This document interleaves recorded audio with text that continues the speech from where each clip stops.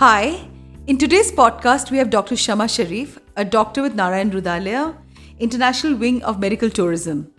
She's from the Shareef family, who are known people from Bangalore in the real estate business. But Shama has been in the social service initiative since the last 10 years. Her project of the doctor's kitchen, when COVID struck and all doctor and staff was quarantined, she organized meals in hospitals, in Bowring Hospital, Rajiv Gandhi Hospital, ESR Rajaji Nagar, also Promise Hospital and Victoria, all in Bangalore. It is a baby of the United Khalsa Group. Beijing Bites, Richmond Town offered their kitchen. The owner reached out to Shama to join hands. Welcome, Shama, and tell me, when did this journey of philanthropy begin for you? Hi, Mahua. Glad to be back over to you. Mahua, this all started during when the COVID struck. This has been going on since a couple of years, but it was on a very low profile. But when COVID struck, I just began the journey with my own money. And it picked up momentum. I was very active on Facebook, and people started noticing me and the work that I was into. They started connecting across to me. So somewhere it just began from there, where I started preparing meals, 50 meals per day from my kitchen. It went on to become 100 to 300, and finally it went on to hit literally 1,000 meals per day, which was, I had in-housed a couple of kitchens too. So it has been a journey, Mahua, so far. So when did you begin this about the 50 meals? I mean, what was that trigger that made you get into this whole thing of cooking meals? And, was that an incident that touched you? Because, in India, we're so insulated with hungry people all around us that we kind of take this completely for granted that it's okay. I mean, it's just like a stray dog that goes hungry. Even another human being can go hungry and it's all right with us. We waste food in restaurants. We waste our own party food, but we don't hesitate to think that there's somebody who doesn't get 2 square meals. So I'm extremely proud of what you're doing, Shama, and you are my hero. Thank you, Mahua. Thanks a lot. Yeah, I just want to know, what was that trigger? What was that incident that triggered you? When COVID started, the first thing that was affected were the daily wages. Then you came across the migrants. The migrants were they were coming in loads and numbers, being put up at palace grounds. And I used to see frequently where the meals was a criteria. They didn't have a meal per day to sustain themselves. They were trying really hard to be getting back to their places, which was being difficult.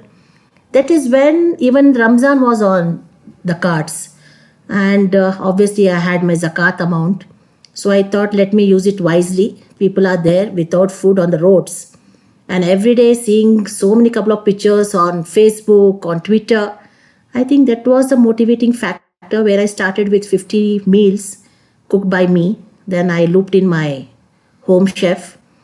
Then things went on and it just picked momentum.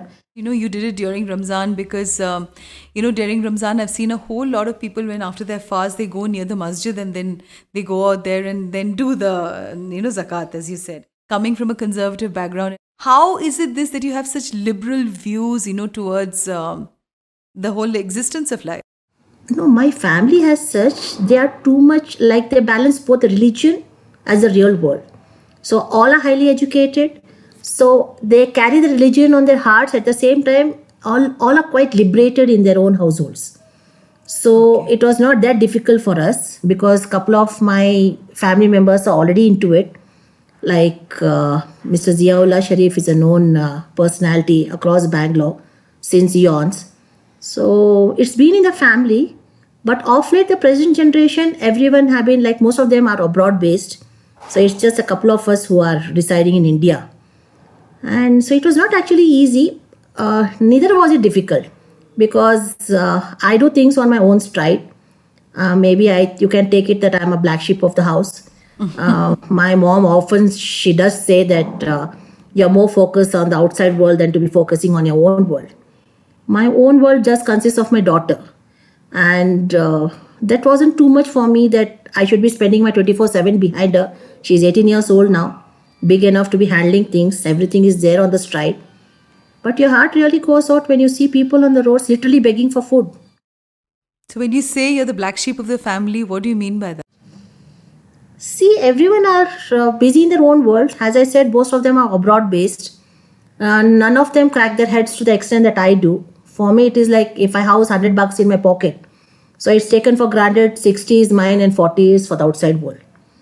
And even if I have $100, even then I think of, let me make a difference. Because I feel that it's very easy to sit in the comforts of your zone, in the lap of your luxury, and just be focusing on yourself when some other person, thousands in numbers, are really struggling for their day-to-day meal. And my family doesn't crack their head up so much on these lines, to be very honest. So obviously you have empathy inside you. That's the reason you are motivated to do all the kind of good work that you do, Shama. My brother was mentally retarded.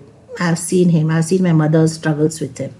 So I think that has come. That has left an impression in your heart. Yeah, it has. It has. To be very honest, I have gone through a lot of highs and lows. So at that moment, I didn't have anyone to turn to.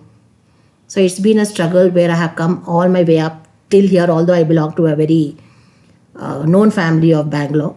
So I feel that if I can make a difference in someone's life, there was no one when I was on the roads. Let me be the changing factor. Why not? Shama, we have to agree कि जब तक हमारी जिंदगी में lows होते हैं, there is so much that you start thinking and you go inwards. And I think lows are always such a, हम लोग कहते हैं कि low नहीं होनी चाहिए जिंदगी में, but then lows के साथ you become, I think, much more sensitive to things around you. I mean, of course, some people choose to be bitter, some people choose to be better. So, you and me are on the same page when we say that, we want to be better as people and not take on the bitter experiences of our life and become more bitter as people. So so Shama, I completely kind of, bond with you on that level as another woman. But tell me, Shama, how was it for you to be a single woman, especially in the social sector? Did you ever have problems? And you mentioned that you were married and now you're a single mother, to an 18-year-old daughter. And was it this that you did not get support from your ex-husband? No, my husband is still on. I mean, okay. It's not on those lines. Okay. But of course, I lead my life on my terms. And was it difficult in the social circle? Yes, it was. I won't say it was difficult, but it was not easy either. Because of all the men out there, I think I was the only woman who was running the show on my own. And everyone were in a huge group. Every woman was associated with a huge group of men out there. And I had my way of handling things, which they were not ready to see eye to eye. See, when this journey started, Mahua, if today on one text of mine on Facebook or Twitter, I have donors pouring in hundreds. That is because of the transparency that I built up all these months. Every single thing, if I receive funds, every single thing hits the wall. So people come up and say, all these days we were doing charity, but we didn't actually know where exactly the money was going across. You're giving so much of transparency. So we are comfortable sending the funds across your way out because we are sure it's going to be taken care of. So it feels nice. Whereas the men don't see eye to eye with this, to be very honest. They put their foot down. There are a couple of them who are associated with me, who wanted my support. They said that, why do you want to be this transparent? I feel that if I wasn't this transparent, I wouldn't have been where I am today. So Shama, हमें बताएं आप, जब, as a woman, when you are a very strong woman and I'm sure life has made you strong, Shama. हम लोग तो कोई, birth से तो strong होते नहीं हैं, हमारी जितनी experiences होती हैं, from there you become stronger as a person. Yeah, but do you feel that there is a bias and there's a gender, bias you feel being a woman, especially in the social sector, because there would be times that, you're dealing with also migrant laborers who are men, and also you are of a different faith, and in India, the majority is Hindus. So do you feel that there is a bias sometimes, and does that break your heart? I would really want to know. Because there was a time I felt Bangalore is one such place where there is no discrimination seen. People even from north, south, or anywhere, they can just come, they are family at Bangalore. And that holds good even for faiths too. Be a Muslim, be a Hindu. And at no stage I was ever made to feel that, oh, you're a Muslim. But sadly, when I stepped out in the slums, and you have in the slums too, you have some heads over there who rule the whole slum. What do you mean by the heads? The heads, I think they are more like those dadas or some bullies. How did you manage that, Shama? They came, the guys hadn't eaten, the slum people hadn't eaten for literally 48 hours. When I got to know, I rushed to that site. I hardly had 100 meals in my hand. It was the beginning of my journey. And one man, point blankly, he came and said, out from here, you have poisoned the food. Just get lost. I'm being very politically sweet. The way he was rude, I had to open the box. I had a morsel of the food. I tried to convince him that, look, this is not filled with any amount of poison. I'm eating it. Please let these guys have it. And they were so shit scared about him. They all refused to pick the boxes over there. But as soon as I left the premises, I saw the same people, they were running back of my car, asking us to stop. And they, without him looking into it, they collected the boxes and they rushed back. They said, please don't tell him. If not, he's going to make our lives hell. Oh God, that must be so difficult. No, I have my mom. The day, God forbid, something happens to her, I'm only accountable to her. I've decided I'm going to change even my name too. As soon as someone hears my name, Shama Shareef, trust me, the response that I get is so pathetic. तो मैंने सोचा है कि मैं हिंदू का नाम convert करके रखूंगी. जब तक मम्मी है, it's not possible. She is going to put the foot down. But I have decided I will do it. I don't know when I'm going to do it, but I'm going to do it. Because as soon as I see my name, even on Facebook, you should see I'm called an ISI slut. I'm called... By whom? By whom? Who calls you an ISI slut? See, we are a couple of liberals. We run a group known as the Indian Liberals. Okay, I'm one of the members over there. So we are too politically, like anything goes wrong, we are not for any party, nothing as such. When we know something is going wrong, we voice it out. Once they see that we are voicing out the facts, the ruling goons, their IT cell, they have a huge trolls over there, Mahua. They really come and attack. I mean, when they come in loads of them. And trust me, we have all faced a huge chaos because of them. I was blocked from Facebook for literally some 3 months without any reason. So many things happened at my household. My daughter was affected with her academics. What do you mean when you say that? See, she had got a seat at one of the reputed colleges, and suddenly you get to know that it's no more there in the database. Everything is erased off. It was not a joke. I had to keep things away so that I didn't want my daughter to pay up for me voicing out, me daring to call a spade a spade. In turn, I saw my kid was getting affected. Then there are many people out there, even on Facebook, media and all the stuff, who have a huge hold on the present going-ons, say with the nation or with the riots. It's a very total different world, Mahua. Everything can't be, blurted out. Do you get help from the police if you ever go to them from the law and order, no? No, we get help from the police because I've been in the social services. Because of that, we get help.